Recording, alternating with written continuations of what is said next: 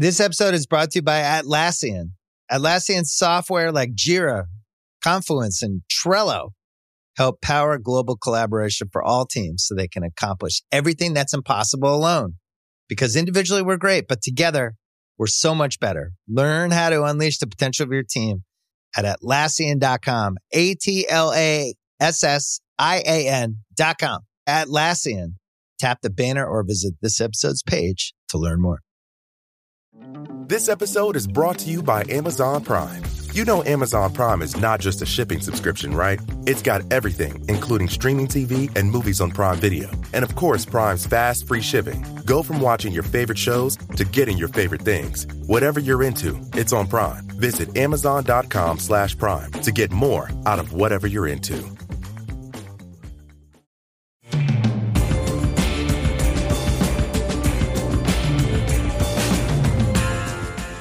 Welcome to Beyond the Arc. My name is Kevin O'Connor, and I am here in beautiful Las Vegas at NBA Summer League. This is my Coachella. I am fired up to be here. We have a big show today with J. Kyle Mann, Tate Frazier, Wazzy Lambre talking about NBA Summer League, the offseason, the draft, looking ahead to next season. Let's get to it. We saw Portland have a 100-99 thrilling win. Jabari Smith hitting a game-winning buzzer-beater three-pointer with 0.6 on the clock. Sprints down the floor afterwards. He celebrates in front of our boss, Bill Simmons. The game was awesome. The Rocket side of things, they win that game. Jabari Smith had 33 points. We see Amen Thompson. Let's talk about him first. 16 points of 6 of 13, 5 assists, 4 rebounds. Amen Thompson, number 4 pick in the draft. What were your first impressions of seeing him with this young Rockets core? He had sort of like a Sean Marion-y kind of a like length of the stat sheet kind of a thing. You know, I was really impressed. A lot of things translated. You and I had this conversation over the course of the year about, like, okay, what's the pitch for Amen Thompson? The pitch is probably going to be able to get into the lane at will. Very wiggly, can change directions. He's flexible, full body flexibility. And the thing about that separates him from other guys with his athleticism is once he gets into the lane, he has a really good access to angles, passing angles. The left-handed finish that he had on the right side of the basket is a perfect example. He's had that one in his bag for a while, but he'll put you in this weird stretched out position. Yeah, and then he surprises you with that lefty finish. Mm-hmm. It's kind of unorthodox because he can righty finish there. I was really impressed, Kev, with he had a couple interior kind of dump offs, sprays back out to the opposite, to the weak side. I think he forecasted the things that he is going to provide for them. In addition to being competitive on the defensive end, this scenario really showcased, I think, a lot of the things that are the pitch for him, and they translate it, which is encouraging. I think. You mentioned his competitive defense. On one hand, I was sad every time we saw Scoot and Amen matched up, and then they switched the screen. On the other hand, we got to see Amen Thompson fighting like hell on those switches against bigger players. Mm-hmm. And I thought with his size, 6'7", with length, and obviously his otherworldly athleticism, the toughness more than anything else was impressive to me on some of those switches against bigger players that were screening against him. That's what he's going to have to do with Houston. You got a team that is kind of built to be super switchable. Jabari Smith, of course. They have Cam Whitmore. They have so many kind of these big wing type of players that have different playing styles, but all of them on defense I would expect to be heavily switchable. Amen Thompson, I thought he was excellent on defense. He did everything that he had to do for that team. Yeah, he's disruptive. I mean, like, again, the body type. He's crisscrossing sort of a lot of different. We talk a lot about like how Matisse Thybulle can contest out to the 3-point line, close gaps quickly with his closeouts, fly in, disrupt lobs, things like that. Slink around screens. Being difficult to screen is a really important thing because it's just a way that teams can create separation. And if you want to be switchable, I think that body type is going to be really helpful for that type, that style of thing. He projects as a connector and exactly what we talked about, like a connector on offense and a guy who can switch on defense. We did get to see a couple Scoot in head-to-heads. I think Scoot made like an 18-footer step back on him, and you could kind of see Scoot being like, told you. There was like a fun energy he between had a little them. bit of reaction. You could tell he's feeling good about himself in that moment. Yeah, that was a fun. I wish we'd, like you said, Scoot obviously left the game. As did Amen. Yeah. Scoot with the shoulder injury. As of Saturday recording, we don't know with the MRI if he's, what the seriousness of it is. Odds are he's going to be out. That's what I would expect. Amen Thompson as well had the ankle issue that he left the game with. So we didn't get to see those guys finish, unfortunately. But both of them kind of did all the things that we anticipated from them. I don't think we necessarily saw anything new from Amen. It was just nice to see him perform. And same thing with Scoot Henderson. He had 15 points on 5 of 13, 6 assists, 2 turnovers. He hit some pull-up jumpers to start. I believe he had his first 3, then he missed a handful after that. It was just a solid Scoot and Henderson game. We've saw this for 2 years with the Ignite, and more than anything else, he just seemed like maybe the most composed pick-and-roll playmaker that I've seen in the Summer League in a long time, which is no surprise considering his actual professional experience for 2 years now. Yeah. Tate was talking about how he looked like a seasoned veteran. I was like, he looks like that way because he is that way. He's been playing against NBA schemes for 2 years now. We talked about he was a little bit more tertiary, secondary off the ball with like Beauchamp and Hardy and Dyson Daniels, and then he moves on ball in year 2 and it has more of the primary role, but he's been seeing these looks. He's ready. And I honestly, I think in terms of like the age range and the types of defenses he's seeing and just sort of the problem solving, he's familiar with it. So I think some of the acclimation that has to go on. We saw like Brandon Miller come out of the gate like the first night or the first games he was playing. It was a little wobbly. It was a little weird. It was a little inefficient. But Scoot just shot out of a cannon. He was ready to go. Like he didn't have to acclimate. He was like, "Hey guys, I've been here. Like there is no adjusting. I'm ready to go out of the box."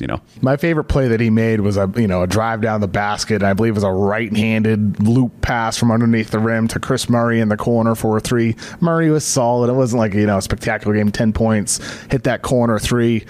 Watching the game though, the people I was sitting with, we were talking. There's just no way Scoot and Dame are going to be able to play together. They could play together. Like they could coexist, right? Like 2 smaller guards, 2 6'2" guys, but Scoot's at his best with the ball in his hands. Dame is at his best with the ball in his hands. And if the Blazers were to keep Damian Lillard into training camp, try to make this ugly, try to get the best offer that they can, I think with those 2 guys, like, yes, you get a mentor in Dame. He's going to do what a veteran should do.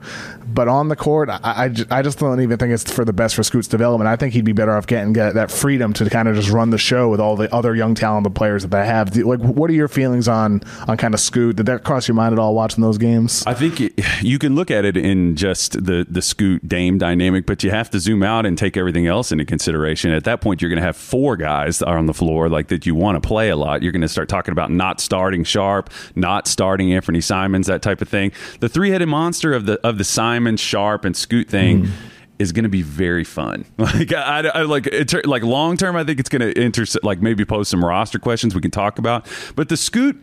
The Scoot. What are those roster questions? I think that it implies. I made this argument in a video I did about Scoot. I finally got out my eval dive on Scoot. Martin put it out. Scorsese. Taking a year on the edit. Yeah. It was I was joking. I was like, it was starting to become the Guns N' Roses album, the Chinese Democracy. I was like, this thing's finally going to come out and stink. I don't want to like people talking about it for too long. Verno used to have a line with our podcast. He says, "It's not born to run." Exactly. Yeah, it's. Yeah, but my thing with him is that, like, I do think the 3 of those guys, while fun, sometimes you'll have these young cores that in the short term will be like, man, this is a blast. But long term, you do have to kind of level up and start asking different questions. I always compare it to, like, the company culture thing. You always have the startup, the fun times where it's like, people are having beers at their desk and, going and having luau's on Friday. But at some point, you got to be serious about, like, becoming a real entity that is trying to achieve. And, so it's like, for the Trailblazers, I think eventually, if you wanted to, and this is me just, spitballing with you here back and forth. I mean, to me, it seems like they would have to have big time switchability, big time like mistake coverers, mistake erasers on the back end. Maybe that could be Jeremy Grant. I think you'd have to have a pretty great rim protector behind those 3 guys if you wanted to keep them together. What do you think about that? You're talking just simply Scoot, Simons, Sharp. Yes, those 3 together. Super fun, but defensively, I think it's going to be an issue to have 3 guys that size on the court. I think at some point, obviously you trade Dame. At some point that happens. At some point, I also think think you trade Simons. And so that would distill it down to Scoot and Sharp. And Sharp's got some size to him, has a bit of fight on defense. We'll see how he develops over time there. Scoot Henderson, 6'2", he gets attacked. You detailed it, very well on your video about how sometimes he kind of just, I don't know, doesn't close out hard. He goes through phases where he's just, the effort intensity isn't there. But then you see him kind of locking in a stance against Amen Thompson, ready to go. When he locks in, he can be really tough. And as part of a collective defensive unit with a ton of versatility and a great rim protector you're talking about, I think Scoot could fare very well on defense as part of that type of atmosphere and situation that they can be part of in the future. But for Portland, I also think your point about them having a great rim protector also applies to offense too. Like having someone who can be that downhill vertical threat would be perfect with Scoot and Henderson in the years to come. Like kind of like how Russell Westbrook, granted Steven Adams isn't the most vertical guy, but he's an awesome screener, a great finisher at the basket. Scoot's downhill attacking would pair well with that type of player construct. So with them, maybe Yusuf Nurkic can kind of be like a C- version of that or a D+ version of that for his first year in his career. And then in the years to come, you find an upgrade over him, which isn't hard to do. So I think for Portland, I think they're in a position now where you're kind of just in the early stages. It's a question for down the line that you're talking about with the Sharp, Simon, Scoot trio. And where they are now, I like their young players. They're kind of developing. They have Jeremy Grant still under contract. They just re-signed him. Yes, they do. Chris Murray, 5-year deal. Chris Murray, solid two-way player as well.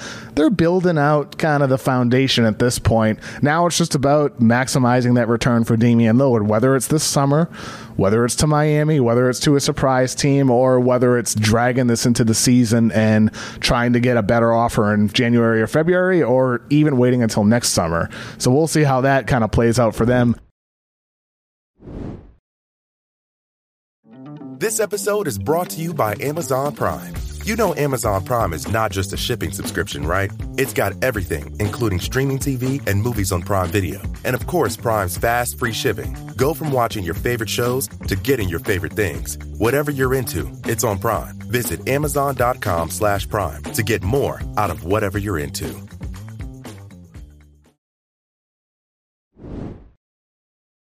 On the Houston side of things, I think what they're building as well is kind of, I mentioned earlier, all their rangy wings. That's what you're sort of envisioning for Scoot with Portland, with all the guys that they had. We saw Tari Eason have 20 points, 10 rebounds. Jabari Smith, 33 points after an iffy first half, was amazing in the second half. Hit the game winner, yeah. Jabari Smith's stock going up.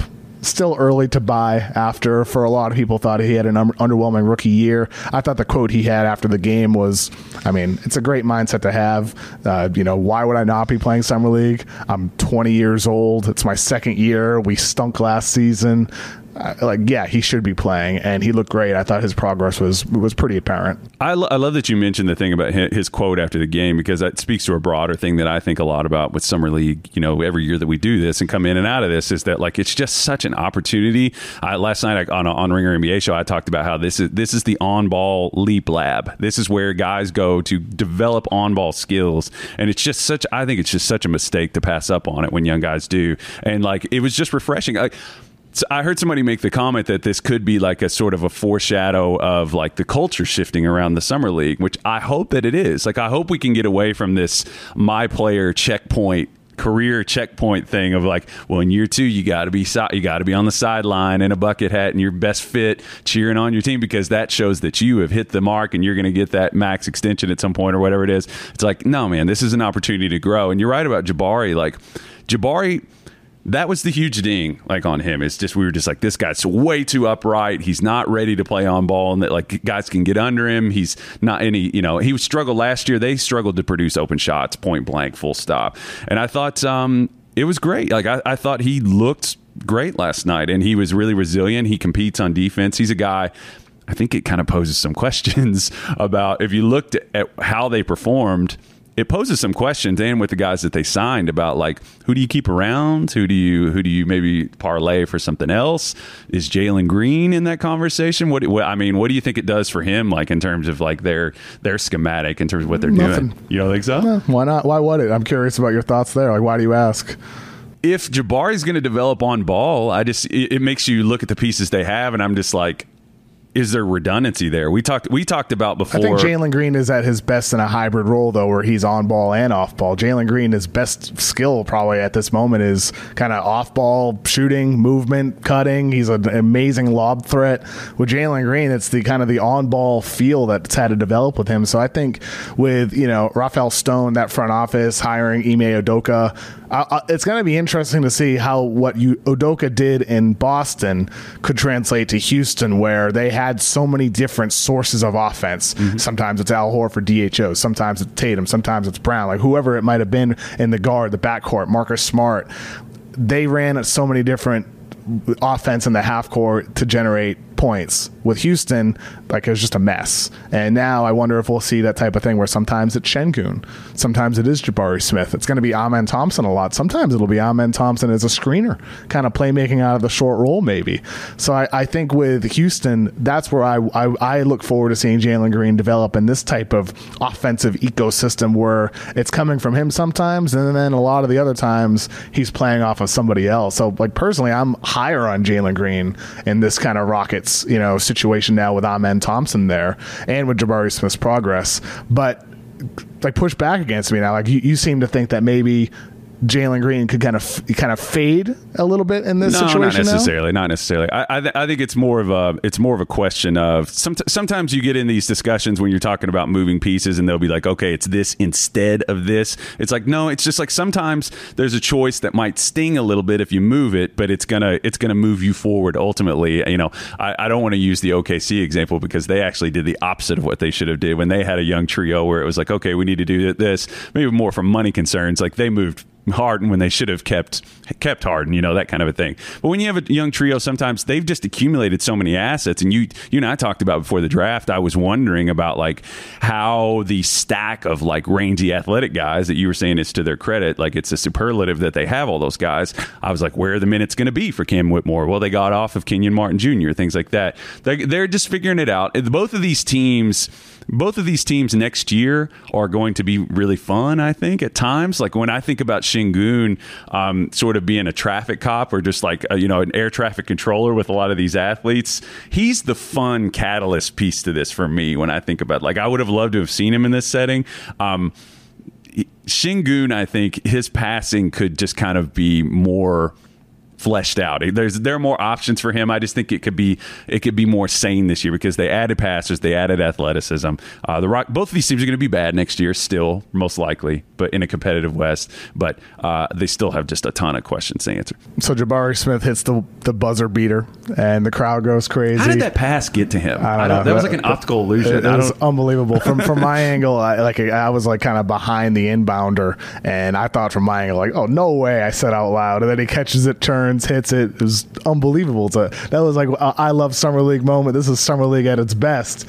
And then you're all standing, you're feeling good. You're like, Wemby's coming out, he's warming up, he's missing layups, missing shots on the warm-ups, and you're kind of like, kind of like that workout video with the Spurs. And then the game starts, and what we witnessed was a absolutely boring Summer League game. 76-68 Spurs victory with Victor Wembanyama going out there and scoring 9 points on 1 of 7 from 2-point range, 1 of 6 from 3-point range, 8 rebounds, 3 assists, 5 blocks, very good defensively. He was a +4 in the game. But overall, Kyle, after that Jabari Smith buzzer beater, to get that Spurs Hornets game, what a bummer. It really was, right? It was definitely a fart sound kind of an outcome compared to what we were excited about. I mean, like, the energy in the gym was really crazy. Like, I thought it'd carry. I thought it would continue throughout the game. Also, there was a nice needle drop too. I don't know if anybody else kind of felt that. It was like when he came out, the hip hop hooray song came on, and it was like perfectly timed. Not that was like the hippest song for the moment, but it was like it just had a cinematic thing when he came out. Everybody in the gym was like, all right, like, this is exciting. And I was watching him in the first half of that game, and I was thinking, I told Justin Verrier, our editor, that I was sitting next to, I was like, he looks tired. He looked winded to me at different times. And I got thinking, I was like, if you think about, like, the past, it's just been a media circus for him. Like, I feel like life needs to settle down for Vic a little bit, because you think about, he ended their season, I forget, it was probably like a month ago. A couple weeks ago, really. It's like the train leaves the station fast in terms of conditioning. If you played almost 50 games,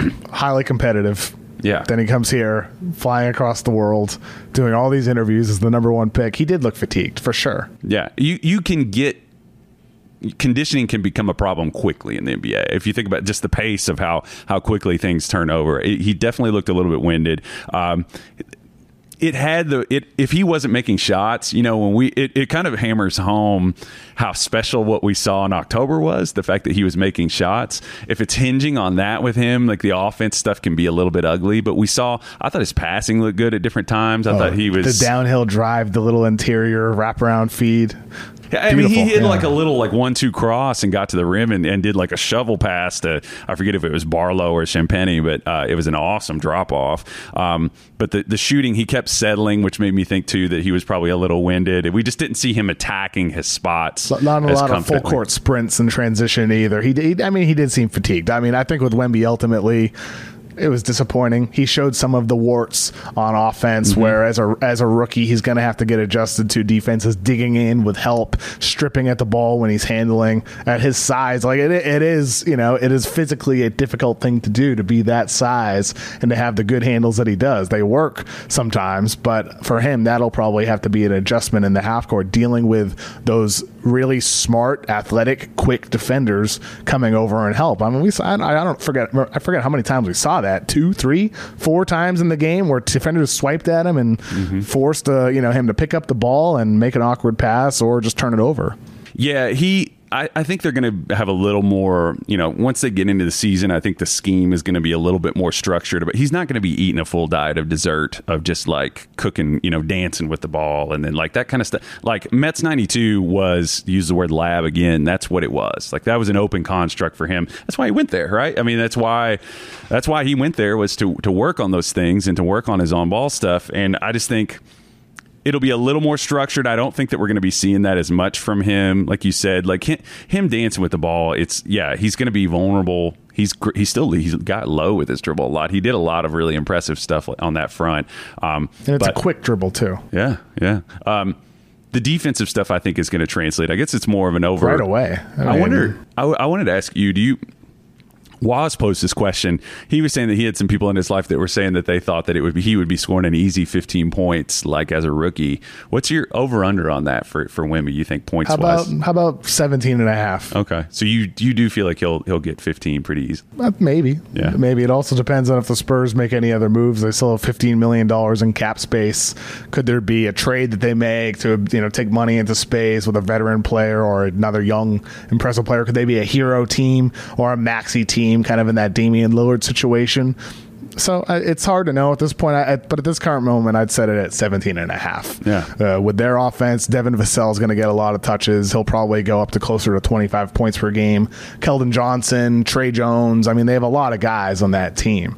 And I think for Victor Wembanyama, that'll also have to do with just simply 3-point percentage. Yeah. Is he sub 30% still as an NBA rookie like he was this past season, or does that number improve further like it has every year? His free throw percentage has improved every year overseas. He's at over 80% now. He was over 40% on mid-range twos, a lot of tough pull-ups. So does that 3-point percentage go up? How many does he take? Do they use him in pick and pops, or are they just like, we want to simplify the game for you, use you as a screen and roller and post up player and develop him in other ways? I don't know. I look forward to seeing the way Popovich uses him. I'm not sure what to expect. How do you think they should use him? I was going to say on the shooting too, before I talk about how they're going to use him. I definitely think he's going to be low 30s. He might. I just have a feeling, So that's still up though. Low 30s is higher than sub 30. Yeah. I'm pretty good at math. I'm saying it's. I guess that's not the best. It does make you feel a little sickly. I guess it kind of comes down to the types of threes. Because not every three is the same. Not every player can do what a movement shooter does. There's big difference. And what he's going to be allowed to do, if he's shooting like a lot of dribble pull-up threes, it's going to be low 30s, if it's 30 at all. If he's just shooting pops. So how should they use him? I think that I definitely think that at the end of the day, if you were going to run off it, if you're approaching it like this and you were saying like, okay, we want to build an offense around him, not necessarily like him being the thing that like moves through, I still think having him be stationary somewhere in the mid-range is probably the way to go, because he's quick and long enough to take a couple strides and get to the basket. He can see over the top of defenses. We've seen him hit those fades, those Dirk kind of Durant-y kind of fades. I think the like dribbling into his offense part of it is going to have to be a lot smaller piece of the pie. Like we saw, it was fun. The highlights were really fun. It's going to be a little too erratic and inefficient. More grow into it and over his NBA journey. And I think with him, that's a perfect game plan. Sidi Sissoko, his teammate, drafted in the second round. Defensively, he's been absolutely awesome. Nobody can get by him. Offensively, has a long way to go. Maybe we see him with the Austin Spurs. That's where Dominic Barlow last year out of Overtime Elite, he was an undrafted free agent. Even though he put up big numbers for OTE, he was undrafted. He signs a two-way with the Spurs. He really excels in their G League system all year. He does pretty well with his opportunities in the NBA. He's been great. The California Classic games, he was great. He was really good, I thought, yesterday. 6'10". You know, he's a versatile guy. He can be out on the perimeter a little bit. Tough on defense. I was very impressed by him as well. So the Spurs have a lot of good young players. Hey, it's Kaylee Cuoco for Priceline. Ready to go to your happy place for a happy price? Well, why didn't you say so? Just download the Priceline app right now and save up to 60% on hotels. So whether it's Cousin Kevin's Kazoo Concert in Kansas City, go Kevin, or Becky's Bachelorette Bash in Bermuda, you never have to miss a trip ever again. So download the Priceline app today. Your savings are waiting. Go to your happy place for a happy price. Go to your happy price, Priceline. One size fits all seemed like a good idea for clothes. Nice dress. It's a t-shirt. Until you tried it on. Same goes for your healthcare. That's why United Healthcare offers a variety of flexible, budget-friendly coverage for medical, vision, dental, and more. So whether you're between jobs, coming off a parent's plan, or even missed open enrollment, you can find the plan that fits you best. Find out more about United Healthcare coverage at uh1.com. That's uh1.com.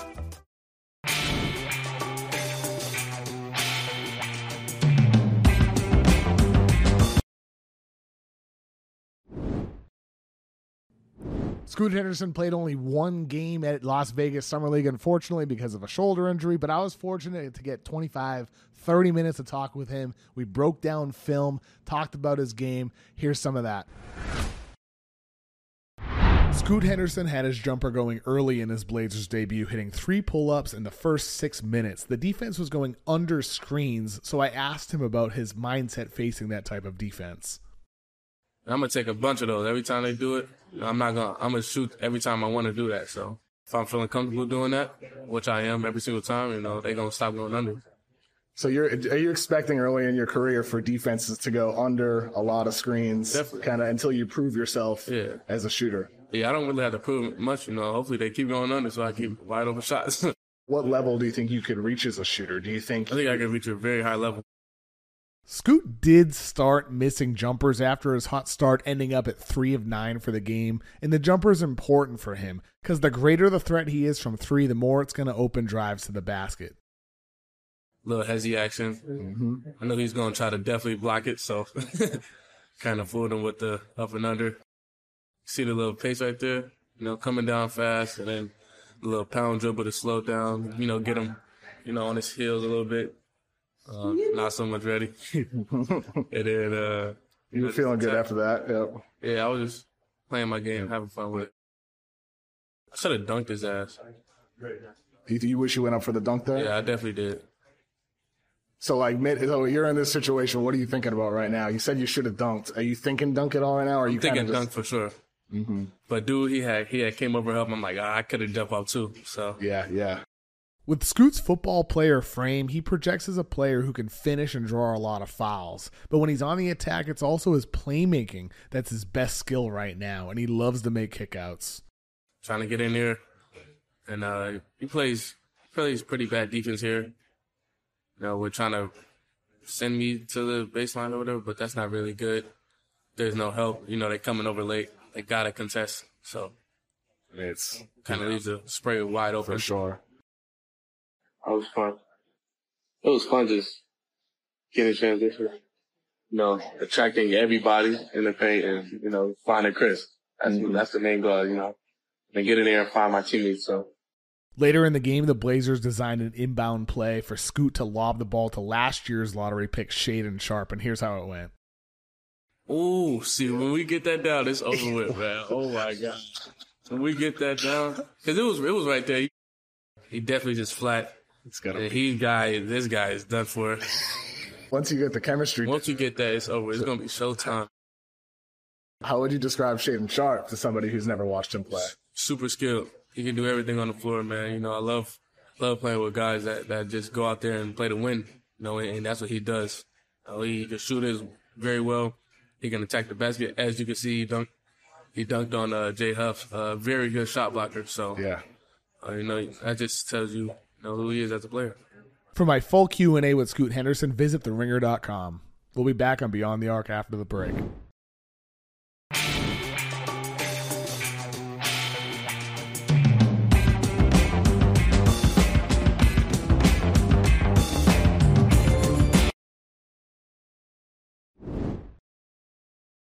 I'm here with Wosny Lambre at NBA Summer League in Las Vegas. We're watching all these young teams put out their young talent on the floor. Rookies, second-year guys, occasional third-year guys.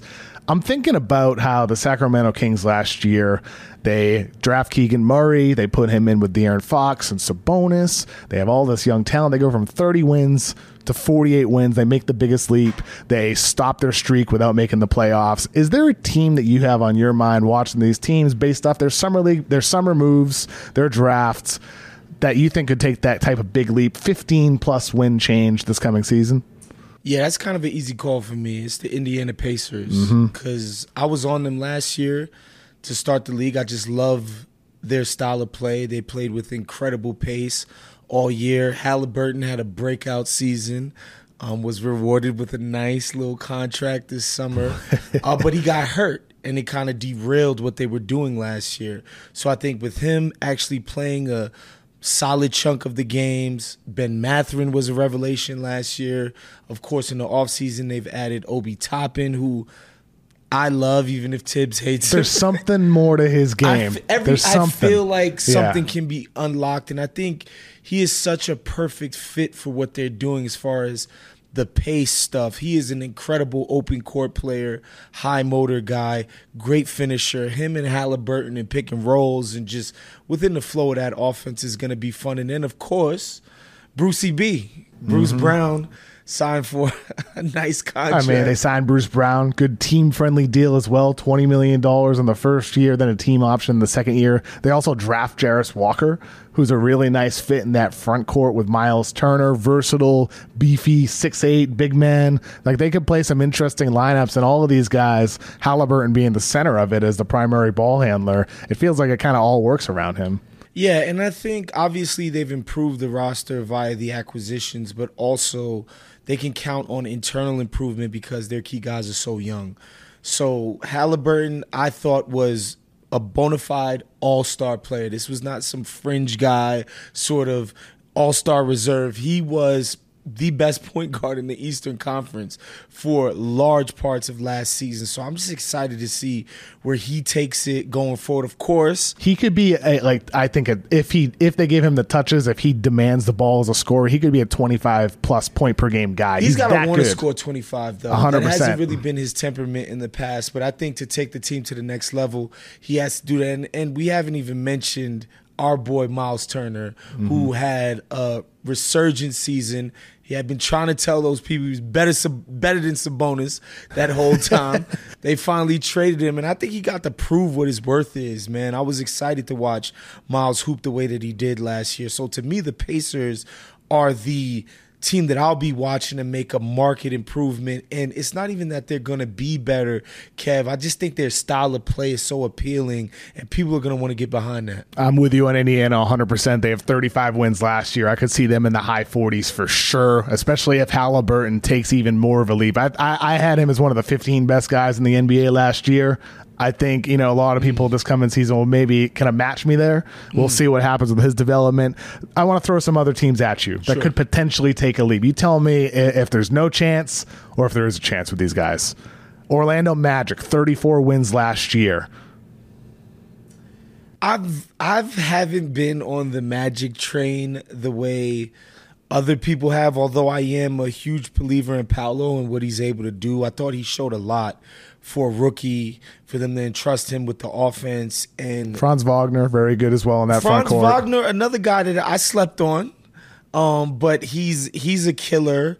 Just multi-dimensional as a weapon. I just want to see what they get out of their guards, because in the past that's kind of been their Achilles heel. Of course, they've tried to address it in the draft.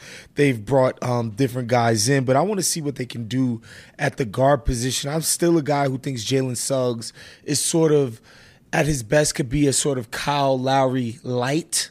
I don't think he's going to be as good as Kyle Lowry, but I'm excited to see what he does in his development. And, yeah, I just think what they're missing right now, that's why everybody was attaching them to guys like Fred VanVleet, because the guard position has been their Achilles heel for years now. So I'll keep my eye on that, right? If they can get quality front court play, they'll be in the mix.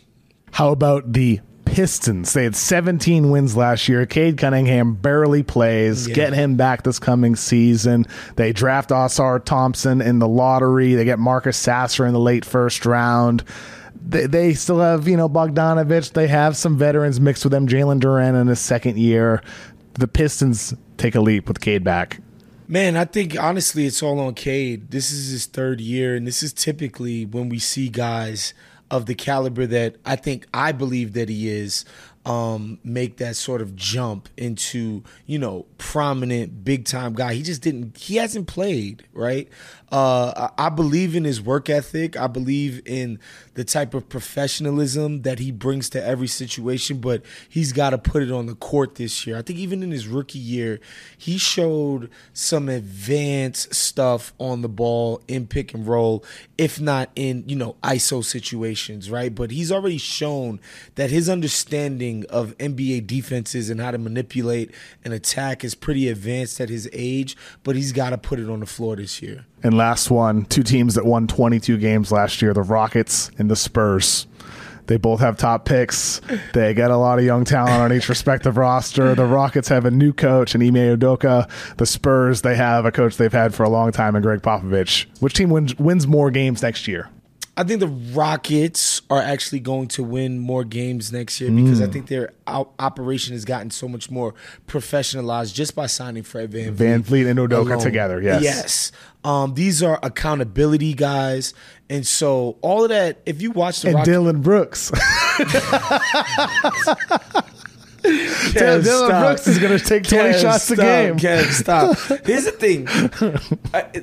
That's an argument against Houston. No, seriously, because I was like, okay, accountability, professionalism. Like, all right, we're doing this with the VanVleet signing, and to bring Dylan Brooks in, not only to bring him in, but to bring him in at that number, meaning you've empowered him to be one of the more prominent guys on the team. I hope by empowering him, it's, elite defense like we've seen from him, but not 15 shots per game. Hopefully it's 10 shots per game. And I think what they're counting on is Ime's ability to MF these guys like to with death. Marcus Smart. Right, exactly. That was the best version of Smart we ever saw was under Ime. A guy that could look these guys in the eye and be like, look, you're not doing things right, and we need you to switch it up. Unlike Taylor Jenkins, who's like, hey, equal opportunity. Do whatever you want. Everybody get touches. Yeah, and look, it's hard. It's hard because Dylan Brooks was so integral to the turnaround in Memphis, and so the guys over there looked at him as a big part of that. So how can they tell him to rein himself in if him being him was part of what turned that entire franchise around, right?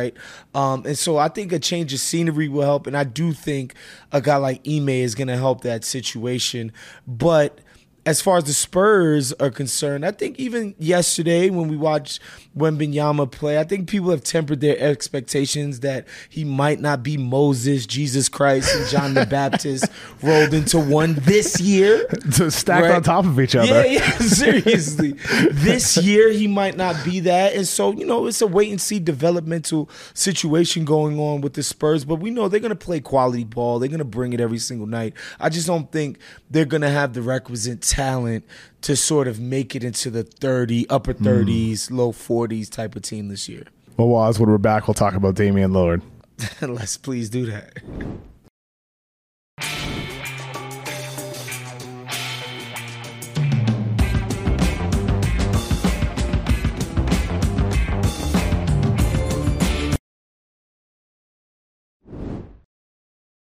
Welcome back to Beyond the Arc here with Wosny Lambre. Woz, I know you have a bone to pick with me about my Miami Heat stance that their offer is weak for Damian Lillard. What's on your mind? Please fire away. Look, I was on my couch having a nice little beverage, and I don't know if it was a tweet or a thread or a snap. I don't know where you posted it. Because we know you're Kevin No content. It was on Beyond the Arc on FanDuel. That's what it was. Yeah. Okay, no, you're so platform diverse. It's hard to keep up with you. But just the idea that Miami has a quote unquote weak offer. What they're offering is Tyler Hero and multiple first round picks. Nobody else has come to the table with that. So to call Miami's offer weak relative to who and what? If there was an offer that Portland was bowled over by, if, say somebody came in the way Phoenix did for Kevin Durant and offered this premium young piece on a great deal, plus all of these future firsts and all of these swaps, then I'd be like, you know what, Kev, you have a point. That offer doesn't exist. Miami actually has the best offer on the table. And I think we're seeing that where at the beginning, we're hearing about teams like the Nets or maybe Utah or maybe San Antonio as potential suitors who are now becoming guys that are going to be able to facilitate Dame to Miami. It's not a weak offer when you consider the fact that, one, you don't want to bring in a guy who doesn't have buy-in. Although we know Dame to be who he is, right? He's made his name in the league as being... We agree on that. All the reports about him not showing up to camp, that's bogus. That would absolutely never happen. And by the way, to that point, because I hear a lot of guys talking about Portland and they're the damsel in distress and we have to save Portland. And then so they came to Damian Lillard last year and told him to sit. Why? Is going to improve our odds in the lottery, which is going to improve our ability to make this team better. This happened. This has actually happened. They had to tell Dame Lillard not to play, right? So this is the type of guy we're talking about. We got a chance at the play, and I want to play. I want to be there. I want to be in the playoffs. I'm about winning.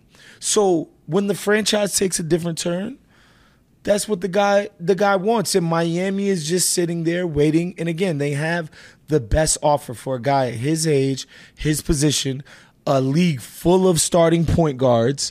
It's not a bevy of suitors out there. Miami happens to be well situated, and Dame happens to want to go there.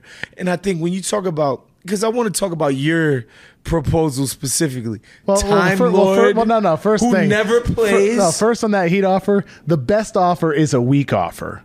That's the thing with the Miami Heat. It might be the best offer, but it's weak. And if I'm Portland, I'm not taking that crap. So they're bringing Dame back to win games? They want to win games. I'm dragging this out because I'm not taking that offer if I'm the Portland Trailblazers. It's not a competitive offer compared to what the Utah Jazz got from Mitchell, compared to any of these type of trades for guards like that. But here's the thing. These trades don't happen in a vacuum, No, they don't. They happen in real life. But Damian Lillard's better than those guys. And if I'm Portland, I expect at least 4 or 5 first-round draft picks. I don't want Tyler Hero. I want those picks. So the deal needs to include a third team, a fourth team, which it seems like they're working on. That's what's happening. But if you're Portland, you mentioned these other deals, the Celtics can't do better right now. They can at least be comparable. If they were to flip Jaylen Brown to, say, Houston, get picks, that seems unrealistic. It could be comparable, but it's not better. The teams that can do better, they're hoping for, are San Antonio, which seems like it's not going to happen at this point. It's Utah, which they were better than anticipated last year if they didn't tank their way out of the play-in. You think Danny Ainge wants to do this type of thing? I think bring Dame into his rebuilding I think situation? Danny Ainge would want to. If Damian Lillard is his Kevin Garnett, if he can find his Ray Allen, then he could do things. Like if it's Paul George or Pascal Siakam also coming with Damian Lillard, then I think he would do that. That gets you excited? Pascal Siakam? I like Siakam a lot. In Salt Lake City? Siakam's a good player. I love Pascal Siakam as a player, but the idea that you're going to divert your rebuild in order to build a Pascal Siakam Dame team, that doesn't make any sense. And to the Portland point, if these guys, from what they've shown on the Portland side, Cronin and his crew, They believe in these young guys so much, right? They're the crown jewel of the franchise. Shaden Sharp. That you cannot Scoot, move them yes. for actual proven So you think vets. Portland should be going the other way and building around Damian Lillard, who just had the best individual season of his career? That's not what I'm saying. I'm saying if you've designated these young guys as the future in the franchise, why are you going to start that process with an unhappy Dame in camp? After Cronin, nobody asked him to do this. Maybe they might. Maybe they won't. Maybe they'll take the Miami offer if there's literally nothing better at the end of the day. But what I'm saying, why Portland can't just sit and wait. After Cronin comes out, nobody asked him to acknowledge the trade request in public. He did specifically. it. He did that. And so therefore, when Dame comes into camp and starts the season, that's what your season is now about. With the young guys that you're trying to build a culture and a whole team around. That doesn't make any sense. Just take your Miami offer, eat your freaking vegetables, and move on. You got to play this out, and here's why. We're talking about all these other teams. If Boston does something crazy and flips Brown, if the Spurs step up and try to accelerate around Wemby. No. But the team that we're not talking about enough is the Sixers. The Sixers are the team that have reason to actually do something wild right now. James Harden doesn't want to be there. Daryl Morey's in a position where he needs to maximize Joel Embiid. So the deal that I think could be the greatest threat to the Heat would actually come from the Sixers, where they send Harden to the Clippers for one future first. Maybe you get Terrence Mann back, expiring salaries, and then they send Maxey to a team like the Spurs or the Jazz, a team that has a surplus of first-round picks where they're like, oh, we'll give you 3. We'll give you, like the Spurs could give a top 1 protected Celtics pick in 2028. They could give 2 future Hawks picks, a team that a lot of teams would like to bet against, Atlanta. They could give 3 firsts for Tyrese Maxey in the last year of his rookie deal. And then suddenly the Sixers could have 5 first-round picks to give in a deal. Maybe they can give swaps in that situation as well. They could give Tobias Harris to give the Blazers the salary cap relief that they want in a deal where Hero would be flipped elsewhere. So I think for Portland, you at least got to play this out and see if that type of offer actually becomes available for them. You have to play it out. Here's the thing. You gotta. Tyrese Maxey is not a 3 first-round I pick think player. he could be. I think he could be. He is absolutely not. I think he could be. He's in his young 20s, and he just scored 20 points per game, and he would be a perfect fit on a team like the Spurs. We just did this at the trade deadline with OG Anunoby. 4 first-round picks, allegedly. Sure. Nobody bid. But OG's not like an initiator of the offense. OG has proven that's one of his weakest points of his game. But that's what Tyrese Maxey is awesome in the half court. Here's the problem with your argument, Kev. The playoffs happened 2 months ago. We watched Tyrese Maxey, who you called awesome. Yeah, the Sixers are a mess. The Sixers are a mess. It's just not a great situation, that team. This is the thing about guys. Harden was a mess. Embiid had poor games. He was hurt. This is the thing, Kev. This is the thing about guys who are available to be traded. They're not that awesome. And so the idea that for a guy that awesome we watch, for a young player. Let me clarify there. Not awesome in a vacuum, but awesome. Like for a young player, you could be feeling good about his future. Do you not like Tyrese Maxey? Maybe we just disagree on his upside. I have an affinity for Tyrese Maxey's game, but what is he on a team that's trying to accomplish something for real? I think with the let's just say the team that he plays let's for. Just say let's not talk about the Sixers because he's being traded in this scenario. Okay. For the Spurs, he's your guy that you grow in a backcourt. You want Popovich. You grow with a multi-ball handler offense. Sometimes it's Wemby. Sometimes it's Vassell. Maxey, they don't really have that future guard.